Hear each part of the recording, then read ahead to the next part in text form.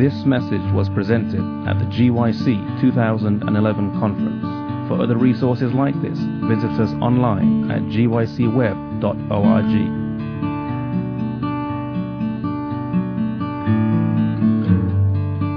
I'm going to try to start on time. Welcome.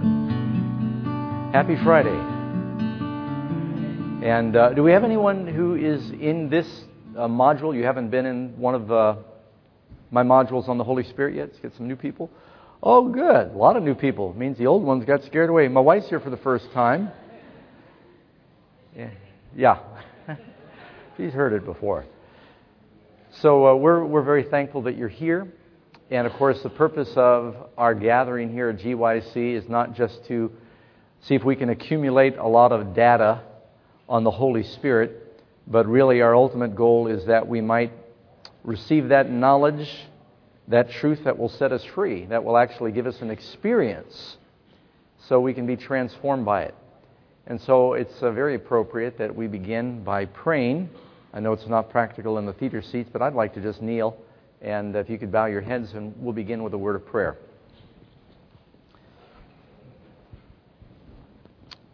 Dear loving Father, we come before you now, and recognizing our urgent need for the Holy Spirit, not only because of the times in which we're living, but also, Lord, because we can't live the Christian life without the Spirit of Christ. We pray that you'll baptize us with your Holy Spirit, Lord. Fill us, filling on the inside, baptizing on the outside. And Lord, we pray for the gift of the Holy Spirit that sinners might be converted to you. Be with each person here. Help them to experience your presence right now. Once again, I pray that you will forgive my sins and that ultimately it is Christ that will be exalted and His truth and will be affected by that. And so we commit this time to you. Pray that your presence will be sensed in our midst. Instruct us and inspire us through thy Holy Spirit. We pray in Jesus' name. Amen.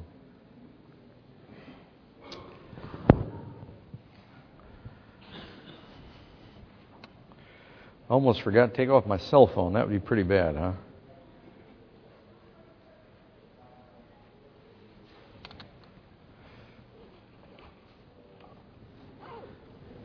In your Bibles, please turn to the book of Ezekiel. Some of you see your Bibles now?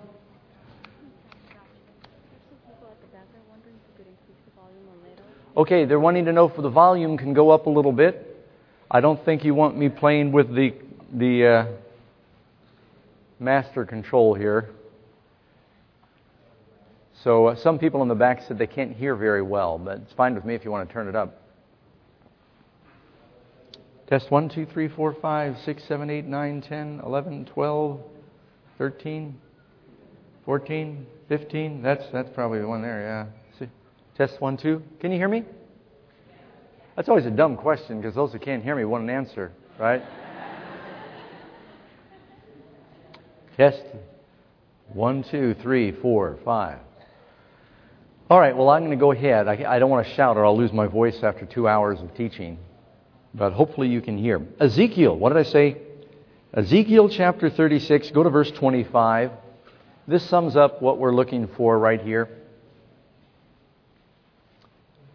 I'll go to verse 25. Then I will sprinkle clean water on you, and you shall be clean. That's that living water. It's not talking about baptism here. It's more like the water that they sprinkled in the sanctuary. We don't believe in baptism by sprinkling. I will cleanse you from all of your filthiness and from your idols. I will give you a new heart and put a new spirit within you. I will take the heart of stone out of your flesh and give you a heart of flesh. I will put my spirit within you and cause you to walk in my statutes, and you will keep my judgments and do them. Then you'll dwell in the land that I gave to your fathers, and you will be my people, and I will be your God, and I will deliver you from all your uncleanness, and I will call the grain and multiply it and bring no famine upon you. And I could go on and on and on. One thing I wanted you to notice as we look at this, who's taking responsibility? God says, I will, I will, I will. The old covenant is based upon the promises of the people. God spoke His law, And the people said, all that the Lord has said, we will do. Old covenant, we will. New covenant, same law. Some people think the difference between the old covenant and the new covenant is the old covenant is the 10 commandments and the new covenant is love your neighbor and love the Lord. That's not true. The old covenant is love the Lord and love your neighbor.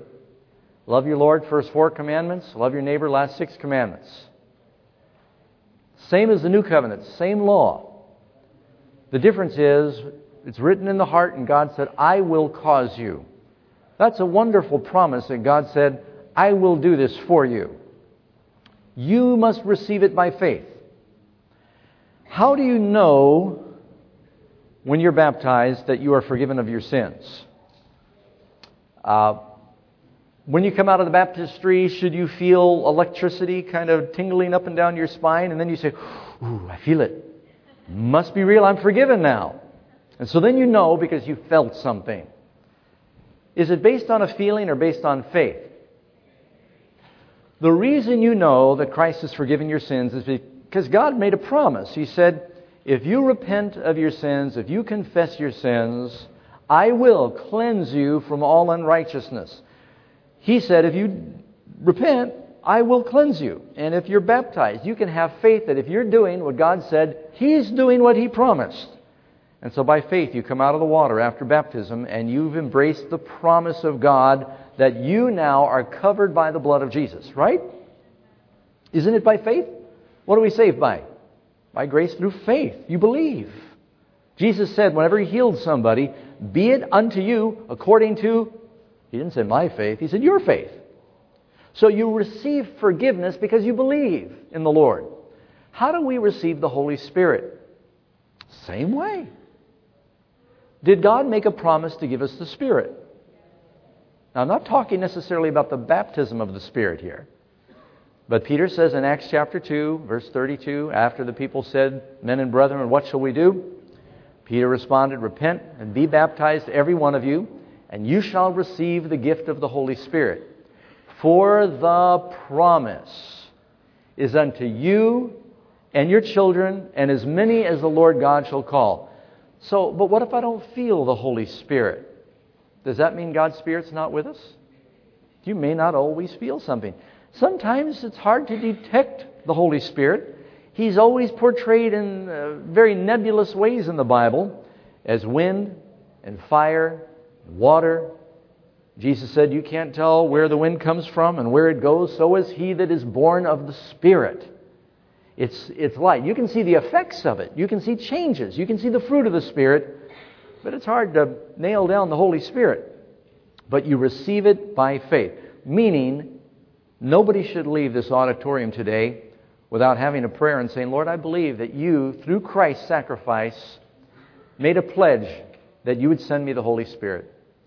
He said, it's expedient for you that I go. Unless I go, I can't send the Comforter. But if I go, I will, he made a promise, send the Comforter.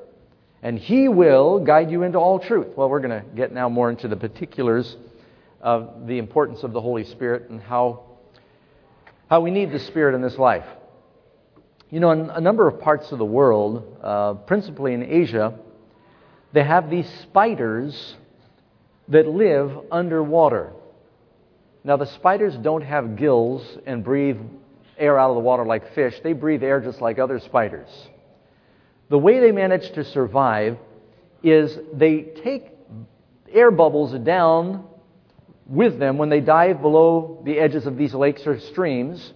They capture them on the hairs of their legs. They build a web underwater. And little by little they shake the bubbles off their legs and they're caught in this web. And they build more of this bell-shaped web and they bring air bubbles down on their legs and their abdomen. They shake them off. And they fill this chamber underwater, and they live underwater, and they hunt the little creatures that live underwater, and they marry and have their children, and they do the whole thing underwater. And it's amazing because they have the same problem with the air in their little bell, these bubble spiders, that any other creature would have. They must constantly refresh it, or it becomes stale, and they die from too much carbon in the water, or in the air, rather.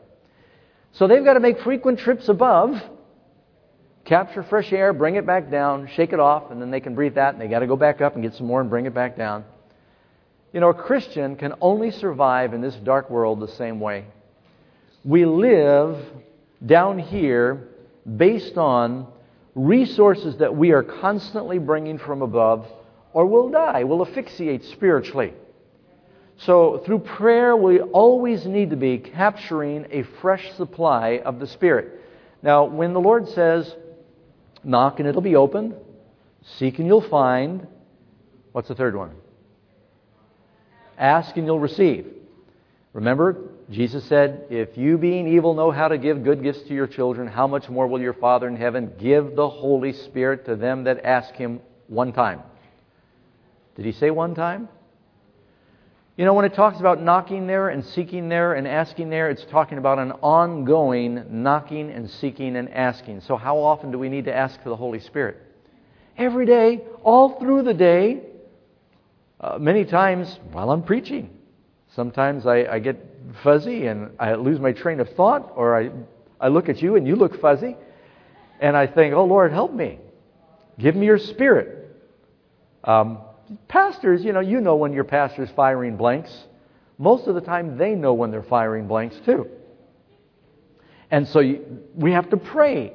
Sometimes you'll meet somebody just in passing. It could be in a store somewhere and you engage in some conversation. You realize they're open spiritually. Do you ever send up a prayer right then and say, Lord, help me know what to say to this person? You don't want to come on too strong and grab them by the shirt and say, do you know Jesus? Are you saved?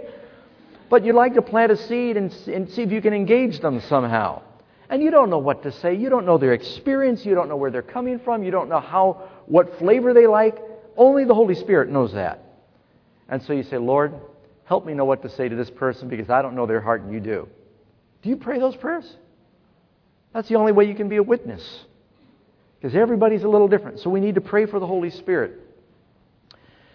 This is the most important subject we could study. And you might be surprised that I saved some of this material for the last of my 2 hours on the subject of the Spirit. The Bible is all about the Holy Spirit. It really is when you think about it. Because all through this life, we don't see God. Principally, we experience God through His Spirit. Someday we'll see Him face to face. Every eye will see Him when He comes. But it's through the Spirit He communicates with us. From Genesis to Revelation, you've got the Holy Spirit. In the Bible, in the beginning, Genesis 1, verse 2, where does the Spirit first appear? And the Spirit of God moved on the face of the waters. Go now to the last chapter of the Bible. Revelation 22:17. And the Spirit and the bride say, come. So anybody that thinks that, preaching on the Holy Spirit is not a biblical subject, they don't know their Bible. The ministry of Jesus begins and ends with the Holy Spirit. Matthew 3:16 and 17. And Jesus, when He was baptized, He went straightway up out of the water, and lo, the heavens were opened unto Him, and the Spirit of God descended like a dove, and lighting upon Him. Right there, by the way, this is one of the verses where you can see the triune nature of God. Some people think that God is one person that manifests Himself 3 different ways. Sometimes God manifests Himself through the Spirit. Sometimes He appeared as a man, as in Jesus. Sometimes He is the Father. But you look at the baptism of Jesus and you cannot escape. You got 3 different individuals in 3 different locations. God the Father speaks from heaven, addressing God the Son on earth, saying, this is my beloved Son. And Jesus is praying to the Father. Jesus is not a ventriloquist where He's making these voices come down from the clouds.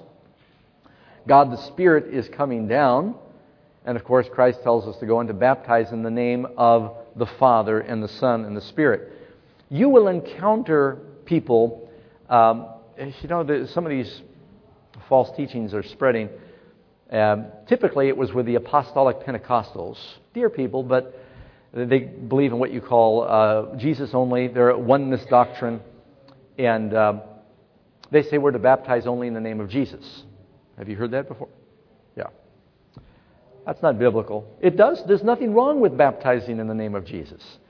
Jesus says baptize in the name of the Father, Son, and Holy Spirit, and that's in Matthew 28. And they struggle with that verse, and they say, well, that was added later. Well, whenever you start doing that to the Bible, and you start saying, well, we can't trust that verse, someone tampered with it. well, if you think my verse is tampered with, I can say your verses are tampered with.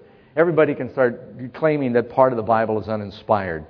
And that's very dangerous. You're better off believing all of it, and maybe believing too much, than going down the road. What I'm saying right now is very important, because some professors do this and they start to undermine the faith of their students in the dependability of the Word of God. There are some difficult passages, I'll admit that. But rather than pick and choose which verses might have been confused or there's something wasn't translated correctly, believe all of it as the infallible Word of God. You'll be much safer than start dissecting and tearing pieces off. But it does say in the book of Acts, they baptized in the name of the Lord Jesus. But it doesn't just say the name of the Lord Jesus. It says they baptized in the name of the Lord. They baptized in the name of Jesus. They baptized in the name of Christ. And so it says it many different ways. Don't get hung up on that. I cover all bases in our church. We say, I now baptize you in the name of the Father, in His Son, the Lord Jesus Christ, and in the Holy Spirit. And so that usually satisfies anybody that came out of the apostolic Pentecostal church. But the Holy Spirit is God. There's a group circulating, even among Seventh-day Adventists, that because it is true that a number of the founders, not all, but a number of the founders of the Seventh-day Adventist Church, they felt that the Trinity teaching had been somehow tampered or corrupted by the Catholic Church, and so they threw the whole thing out, and they were brain cramp. It's happening more. Don't use drugs when you're young. This is what happens when you get older. They were Arians. They didn't believe in the Trinity, or the Father, Son, and Holy Spirit. And the word Trinity, granted, is not in the Bible. It just means tri-entities. By the way, did you know the word Bible is not in the Bible? Nothing wrong with the word. The word millennium is not in the Bible. There's a lot of phrases we use to describe the Bible and teachings that aren't in the Bible. That doesn't make them bad. But the truth that God is consisting of the Father, the Son, and the Spirit is all through the Bible. But there's a number of people with Seventh-day Adventist leanings. They feel the omega of apostasy is believing that God the Spirit is a person. That's right. How many of you run into this? Yeah, I see some of you. Yeah, hopefully it's dying out, but I get cornered every now and then. The Holy Spirit is a person. Notice some of the characteristics, and I'll be happy to share my notes with somebody if they want them. Acts chapter 13, verse 2, the Holy Spirit speaks. You might want to jot these down if you want to keep them. A person speaks. You read in Romans 8:26, the Holy Spirit intercedes. You can read in John 15:26, the Holy Spirit testifies. In John 16:13, the Holy Spirit guides. In Acts 16, verse 6 and 7, the Holy Spirit commands. In Acts 20, verse 28, the Holy Spirit appoints. In Romans 8:14, the Holy Spirit leads. In John 16, verse 8, He reproves and He convicts of sin. In Ephesians 1:13 and 14, the Holy Spirit seals God's promises in the believer's heart. In Romans 8, verse 1 to 17, it shapes the individual's life to the life of Christ. The Holy Spirit, all through the Bible, is given all of the attributes that any personage would have. He has intellect, He has emotions, He has will, He can be grieved. And so the reason people struggle is because we often refer to the Holy Spirit in terms of a force, and I do that. Sometimes we refer to God as the power of God or as a force, but God is a person. You are made in the image of God. You have a personality. You've got feelings. You've got intellect. You process. You can communicate. The Holy Spirit has all of that. It's not that He's like us. It's we're like Him. We are made in the image of God. God is not made in our image. See what I'm saying? So it's important to believe and recognize the Holy Spirit is a real person. Now, and you realize we're right now walking on holy ground. I sometimes feel like I should kick off my shoes when I talk about this subject, because when we discuss God, the Bible tells us, as the heavens are high above the earth, so are God's ways above our ways. This really is holy ground.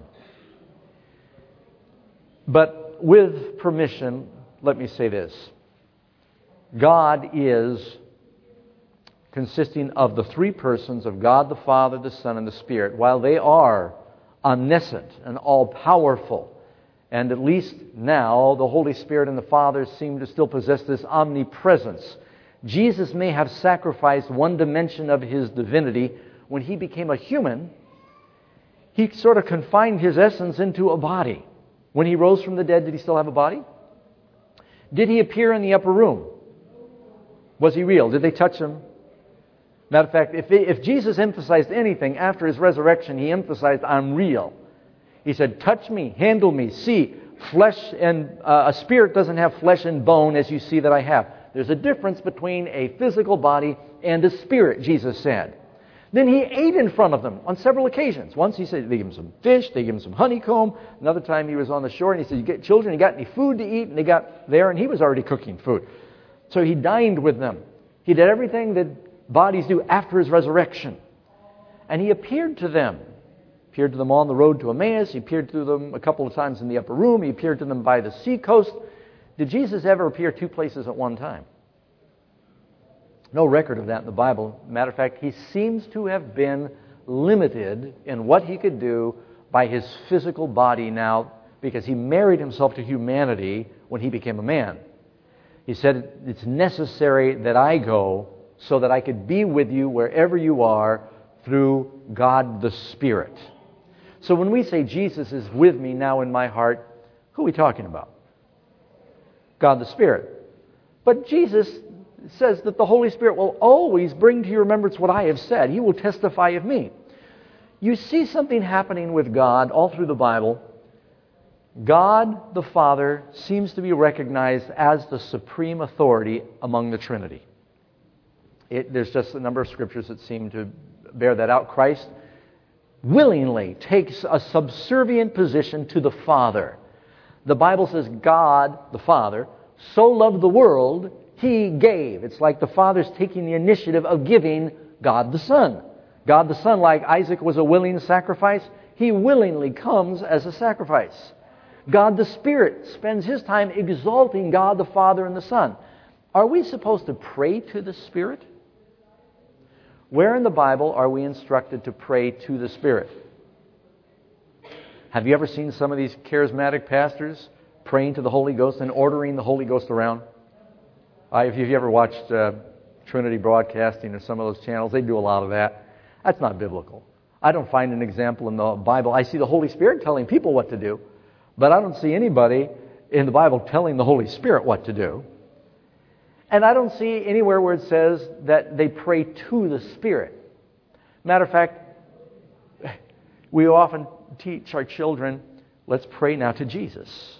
And say, dear Lord Jesus this and Lord Jesus that. And you've got one scripture for that. I can only find one. But 99.9% in the Bible, we are told to pray to the Father in Jesus' name. The only verse I know of in the Bible where they prayed to Jesus was when Stephen was being stoned. The heavens were open. At that point, he sees Jesus standing at the right hand of the Father. And since he personally knows Jesus, he says, Lord Jesus, receive my spirit. But that's the only prayer I can find to Jesus in the Bible. We're commanded to pray in this manner. Our Father. And Christ said, we pray to the Father in Jesus' name. So I'm not trying to make you feel bad when we tell our children or when you pray Jesus. I mean, Peter, when he was drowning, he said, Lord, save me, and he prayed to Jesus. Of course, Jesus wasn't in heaven. He was right in front of him. You know what I'm talking about? So I'm not saying it's wrong. I'm not trying to say those prayers weren't answered. But if you want to be technical, we are told to pray to God the Father and ask Him to hear our prayers in Christ the name. So the function of the Father and the Son and the Spirit, they seem to have unique functions in the Bible. Jesus teaches that when He said, the Spirit can do things I can't do. That's why I'm going, I'm sending Him. And so just understanding that, I think, is important. But again, Lord, forgive me if I'm saying anything wrong, but I think there's biblical support for what I'm telling you. But this is holy ground that we're treading on right now. So the Spirit is God. Is that clear to everybody? And during our question time, you may have some questions on that. Why do we need the Holy Spirit? Our session we're having right now, the special emphasis is talking about the need or the necessity of the Holy Spirit. I'm going to give you a list of 62 things here. No, not really. But I got a good list.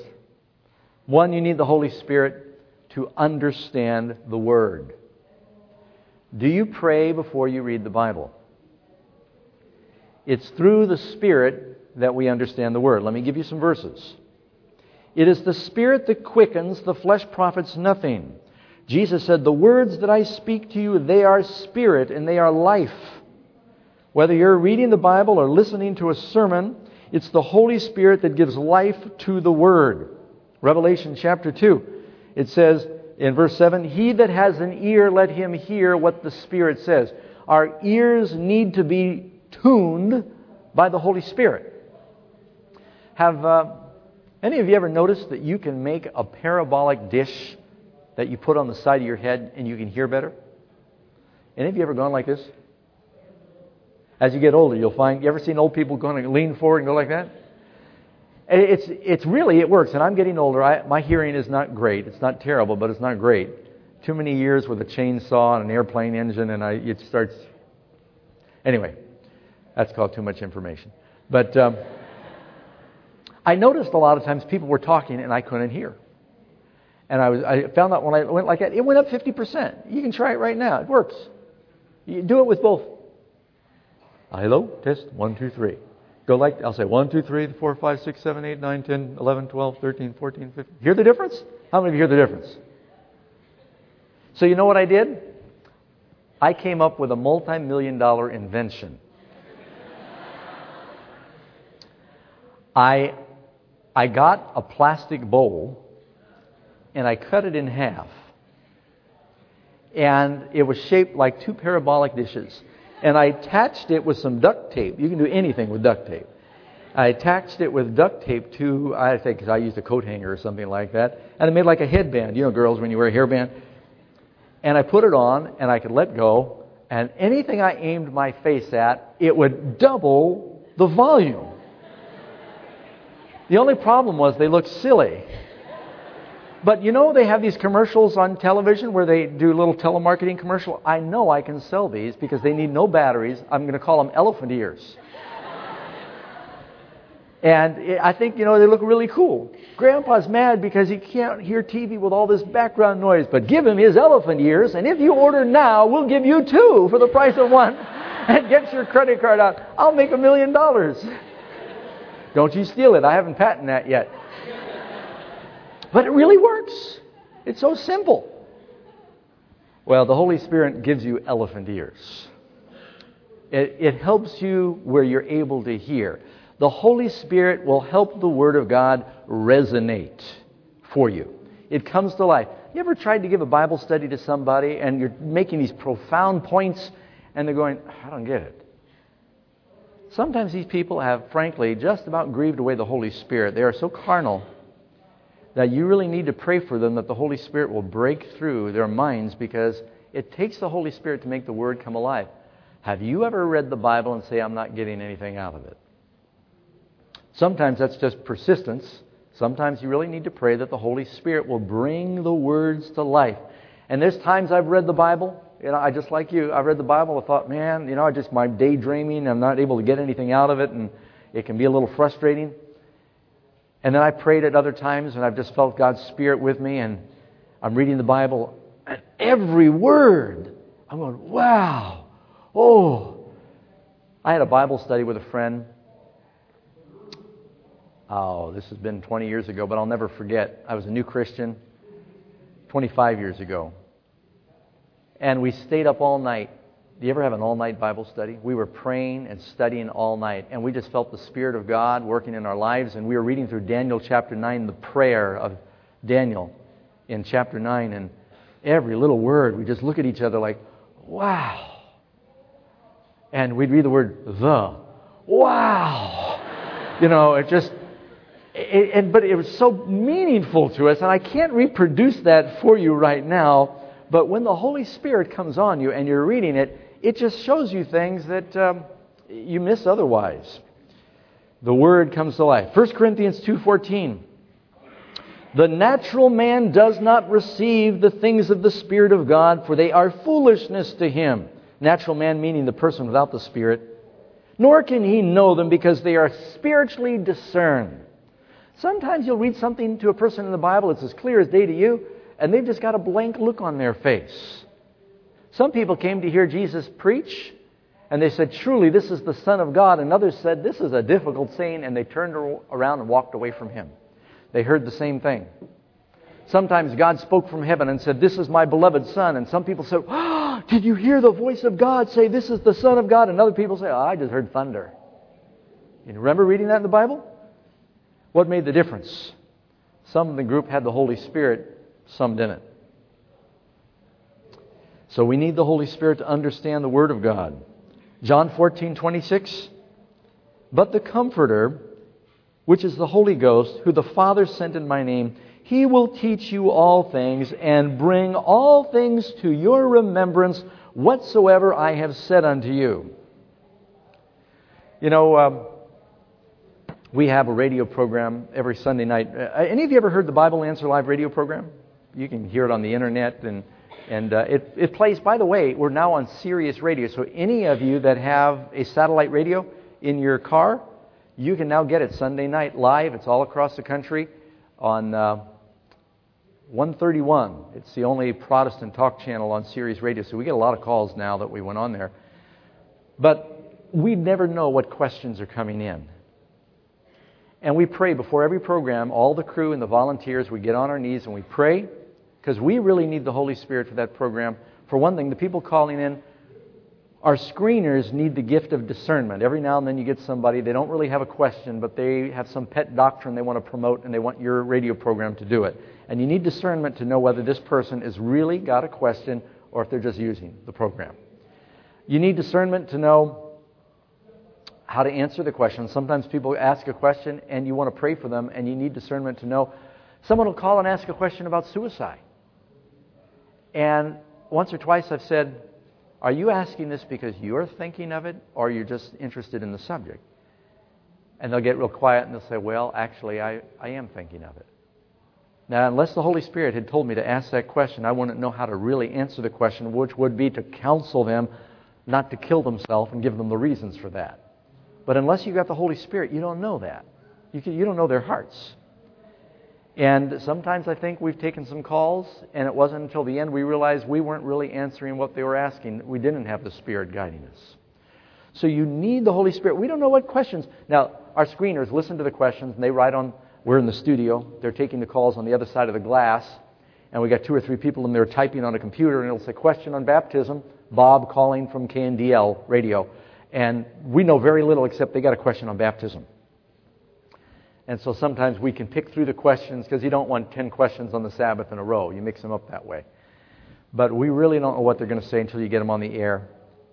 And there's a lot of things I've read in the Bible, but I don't have a photographic memory. Well, I do have a photographic memory, but I just forgot to add film. That's my problem. That's a good one. But I thought so when I first heard it. But you know what the Holy Spirit promises here? He will bring to your remembrance what you studied. Now, God's Spirit does not promise to bring to your remembrance Scripture you have never taken the time to study. But if you studied things and it's not there stored away on the shelf where you can find it easily, the Holy Spirit can bring you that study. He'll bring it back to your mind. He'll bring you back those verses when you need them. Do you remember the promise of Jesus? Take no thought what you'll say when you're brought before kings and rulers and tried for your faith, for it will not be you that speaks, that the Holy Spirit that is in you will speak at that time. And that's often frightened me. I thought, you mean what? I'm not supposed to bring an outline and notes if I'm brought in to defend my faith? If I'm tried for my faith? I want a reams of notes. I want my laptop at my fingertips. And Jesus said, no. Holy Spirit's going to tell you what to say at that time. But He doesn't promise to bring to your remembrance what you haven't already formally studied. So study now, store it away now, and continue to study, keep it fresh, and then at the times you really need it, the Holy Spirit will bring it back to you.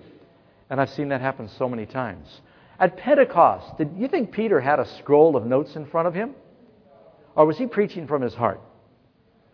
I'm not against outlines when you preach and teach. I use them for my evangelism. Principally, when I do evangelism, my screen is my notes. The pictures remind me of the different subjects. But it's okay to have an outline.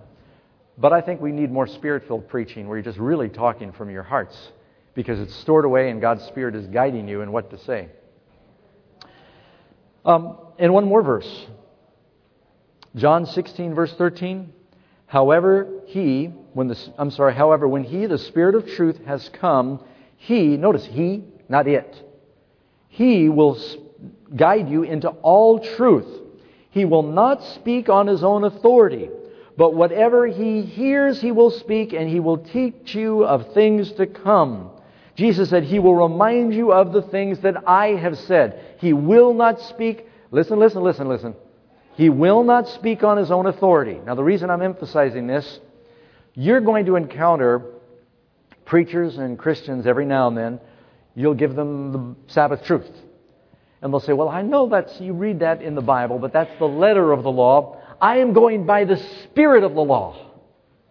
And the Holy Spirit is telling me that we're not under the bondage of the Sabbath anymore, because you're following the letter and I'm following the Spirit. As though the Holy Spirit is going to tell you something different than the Word of God. What did we just read?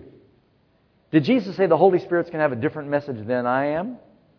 Or did Jesus say the Holy Spirit will bring to your remembrance whatever new fleeting thing comes to the Holy Spirit? Or the Holy Spirit will bring to your remembrance what I have said, Christ says. The Holy Spirit's job is not to manufacture new truth. So any pastor who is saying, you've got the Word, yes, but I'm led by the Spirit, and the Spirit's telling me this. Holy Spirit does not contradict the Holy Word.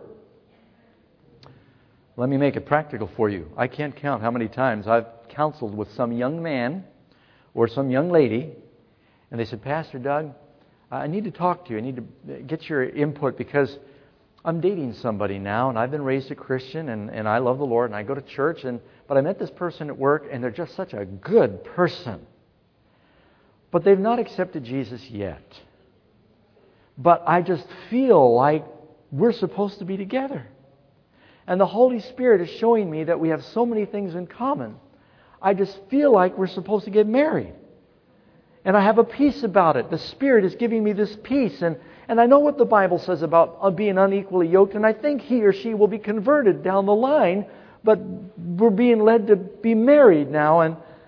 And they've got all these really creative rationalizations. And they start believing the Holy Spirit is telling them to do something that the Holy Word is telling them not to do. So what do you do in a predicament like that?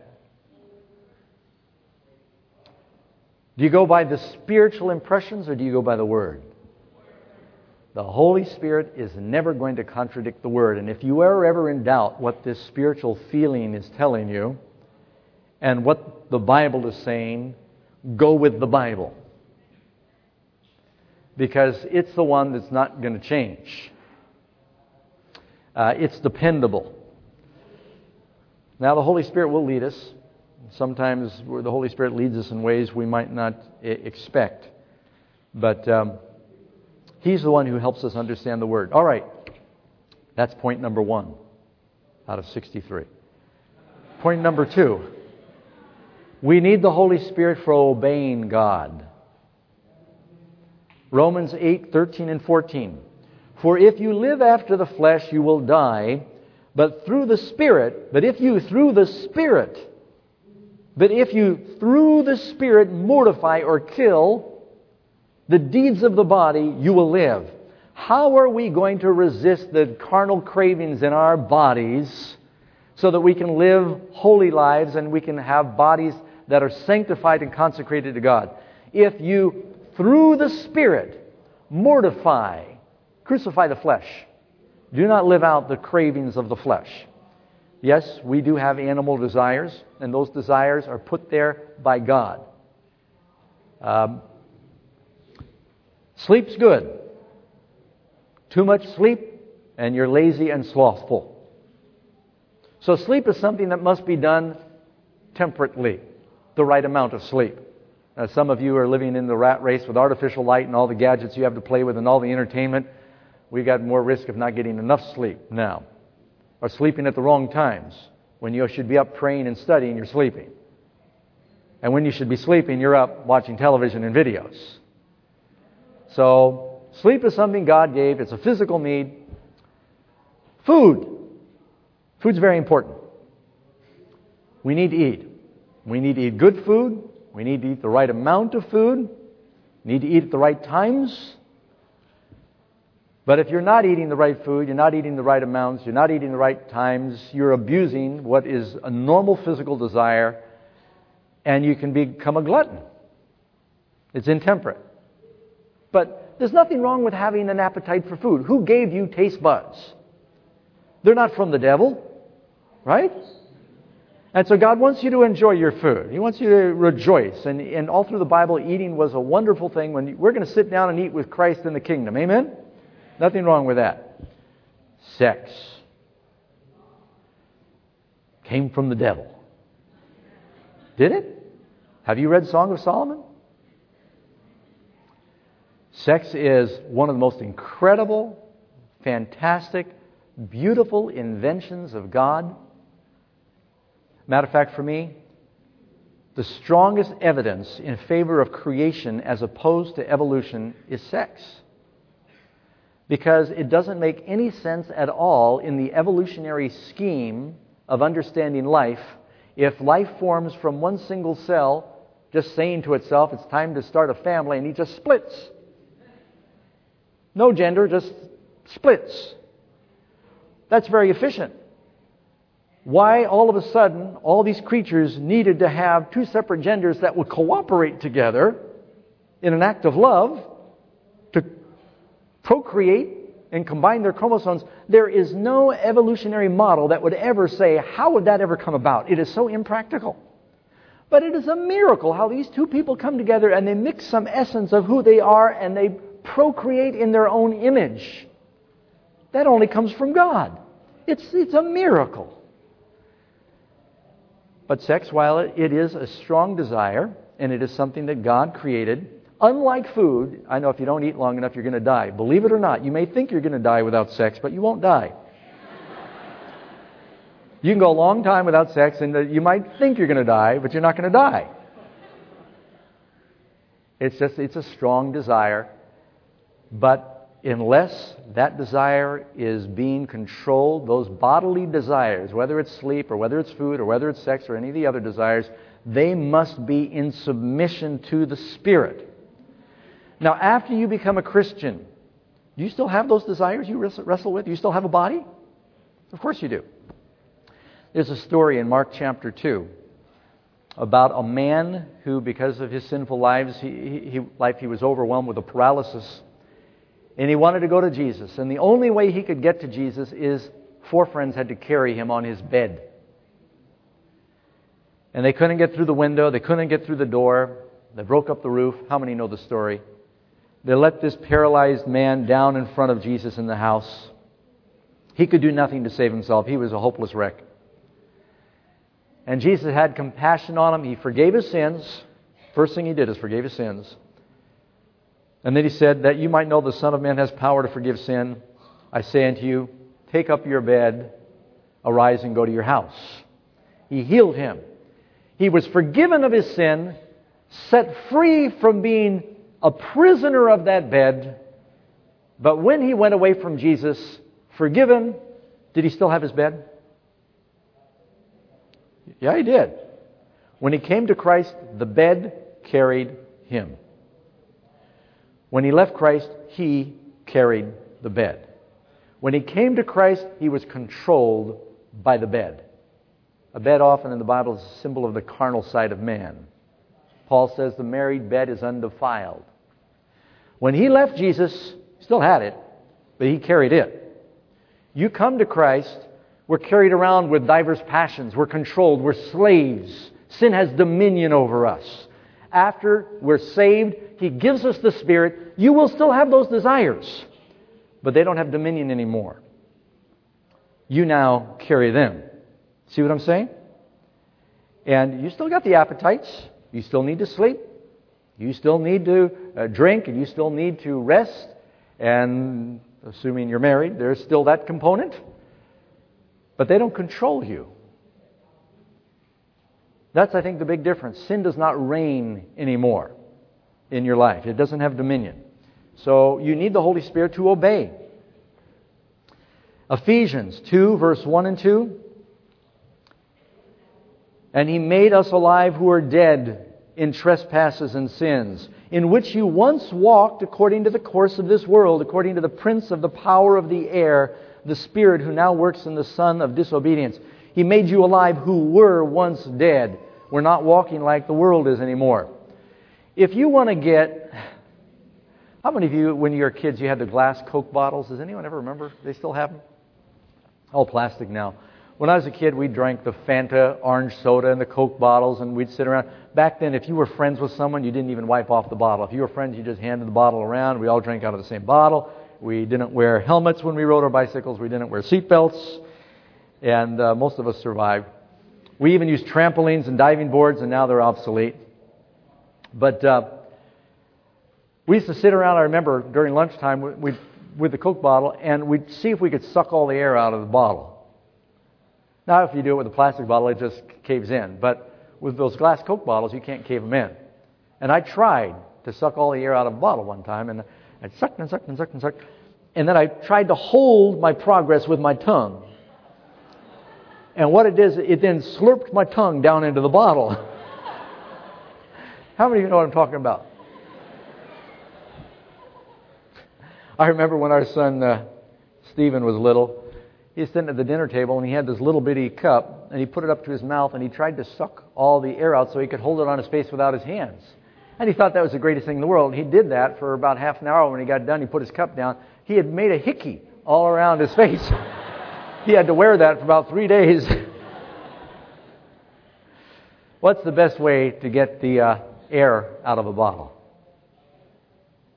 Suck it out. Pour water in. If you pour the living water in your life, the prince of the power of the air that we just read about in Ephesians, he is displaced. As the Holy Spirit, that living water of God, comes into your life, He fills you, and so the Holy Spirit drives out the devil. The devil does not enjoy God. If you want to get the devil out of your life, invite God in. How do you get the darkness out of a room? Turn the light on. If you want to get the cockroaches out of a room and attract the moths, you turn the light on. You can change everything. Trying to live the Christian life without the Holy Spirit, so many people, it is a drudgery. It is miserable. But when you've got the Spirit of God, you've got God in your heart. He says, I will put a new heart within you. If you've got God in your heart, stay with me, and God is love, and you've got the love of God in your heart, how much easier is it to obey God when you have love? It makes all the difference in the world. Because the love of God is shed abroad in our hearts. And it gives us that peace and it gives us that power that we're all looking for. And so, in order to obey God, we must have the Holy Spirit in our lives. We need the Holy Spirit for effective praying. Romans 8, verse 26. Likewise, the Spirit also helps our infirmities, for we know not what we should pray for as we ought, but the Spirit itself knows, it makes intercession for us with groanings which cannot be uttered. When you pray in the Spirit, you ever just start finding you say the same thing over and over again? Something I try to do, and I'm especially conscious of this because when I first became a Christian, I went to a small church. We had a small group of people, and there was this one elder who was periodically asked to pray. You know, we'd rotate through the elders, and once every other Sabbath or once a month, he said the prayer on the platform. He always said the exact same prayer. And not that it wasn't a good prayer, but it's like somewhere in his youth he had memorized some other pastor praying.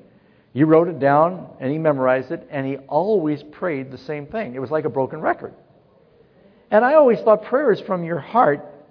And prayer, you're talking to God. You know, If you're talking to a friend and you say the same thing all the time, you're going to get tired of talking to each other, aren't you? And let's face it, sometimes in our praying, we pray for the food. How many of you catch yourself saying exactly the same thing every time when you pray for the food?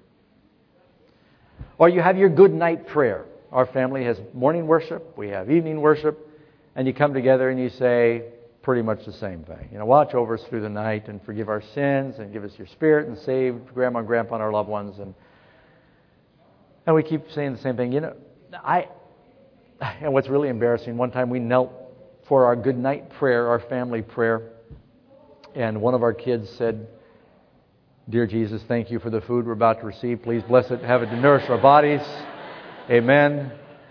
And all of us said amen and got up and started going to bed. And it wasn't until a few moments after the prayer we realized he had said the dinner prayer. That just shows you we weren't very tuned into the prayer that night. How far do you think that kind of praying goes? Doesn't the Lord want our hearts? And so I think invest some time in thinking about expanding your vocabulary when you pray. God is worth it. You're addressing a king. Don't you want his attention? Then don't just keep, reciting the same thing like an echo or a broken record all the time. Real prayer ought to be from the heart, and it should be unique and specific and creative. And you'll find in the Bible there's a lot of different prayers, but you notice when you read in the Bible, you'll almost never see the same prayer repeated. They're creative prayers that are coming from people's hearts. So we pray in the Spirit. And God, sometimes I stumble through my prayers and I may feel like I'm not very eloquent, and others pray much better than I do. And maybe you've before been in a circle where people are going around praying and your time is about to come. You're not listening to anything anyone else is praying. All you do is counting down how many people until I pray. What shall I say? You're not engaging in the prayer because you're absolutely terrified about what you're going to say when your time actually comes. Anybody? Next time, I want you to try something. Don't worry about what you're going to say when you pray, because what you're worried about is what the other people are going to think of your prayer. That's not prayer. Pray from your heart. Listen to what they're saying, and when your time comes, then talk to God. Because otherwise it's a real self-conscious prayer. Just remember, they're all more worried about their prayers than yours anyway. So really make it from your heart and not worry about it.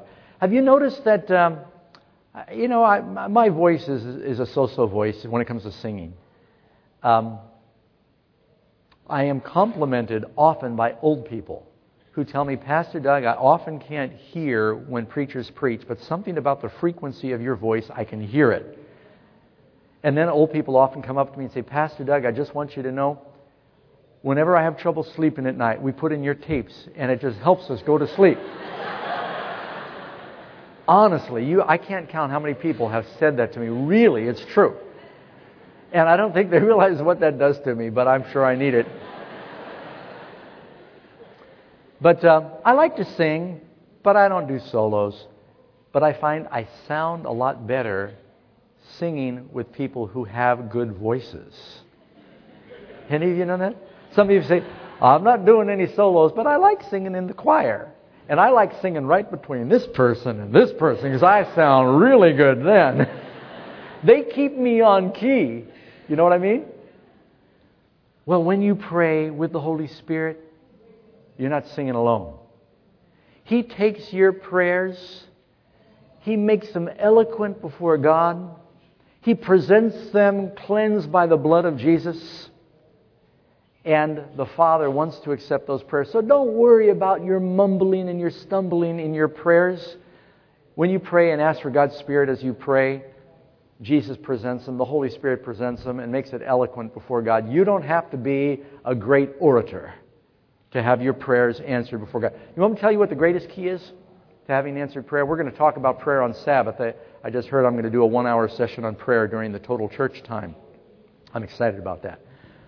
One of the greatest answers or elements to answered prayer is praying in the Spirit and the sincerity, the urgency, the desire, the desperation of your prayer. Your prayer doesn't have to be long. No one ever commends a musician because they played long. Well, that was a great long song you played. They commend them because they played well. And so God wants our prayers not necessarily to be long. He wants them to be from the heart. When you pray with a passion, as though your life depends upon it, that's when things really happen. How long do you think the prayer was that Elijah prayed when fire came down from God out of heaven? Time it. About 15 seconds. Fire comes down from God out of heaven. Doesn't have to be long, but it was a whopper. It was a good prayer. He was sincere. He said, Lord, they're all watching now. You're either going to send rain or I'm dead. I mean, that would be sincere. Can you imagine getting down and praying that all of a sudden it's no rain at all for years, the sky is cloudless, and you got to pray that it's now going to pour? And if you don't, those prophets of Baal are going to come and you're going to be executed? That'd be a sincere prayer. But it wasn't a long one. Lord's Prayer, how long does that take? Jesus said, when you pray, pray in this manner. But don't repeat it as, an echo. He wants it from the heart. So, and that's what it means to pray in the Spirit. And so if you ask for the Holy Spirit before you pray, it'll make your prayers eloquent to God. So we're going to take a break right now, and we'll come back. We'll take some more time for Bible questions in our second segment, talk about the Holy Spirit. And why don't we just stand real quick? 5-minute break, not very long. Stand real quick. Just have a prayer right now. Take a breath. Lord, we just want to rise in your presence right now and pray that you continue to bless this seminar with your presence and your Spirit be in our midst, and as we fellowship with one another, and as we prepare for the Sabbath, just pour your Spirit out on this convocation that we might really experience the baptism of the Spirit. We pray in Christ's name. Amen. This message was recorded by Fountain View Productions for GYC. GYC, a supporting ministry of the Seventh-day Adventist Church, seeks to inspire and equip young people to be vibrant, Bible-based and Christ-centered Christians. To download or purchase other resources, visit us online at gycweb.org.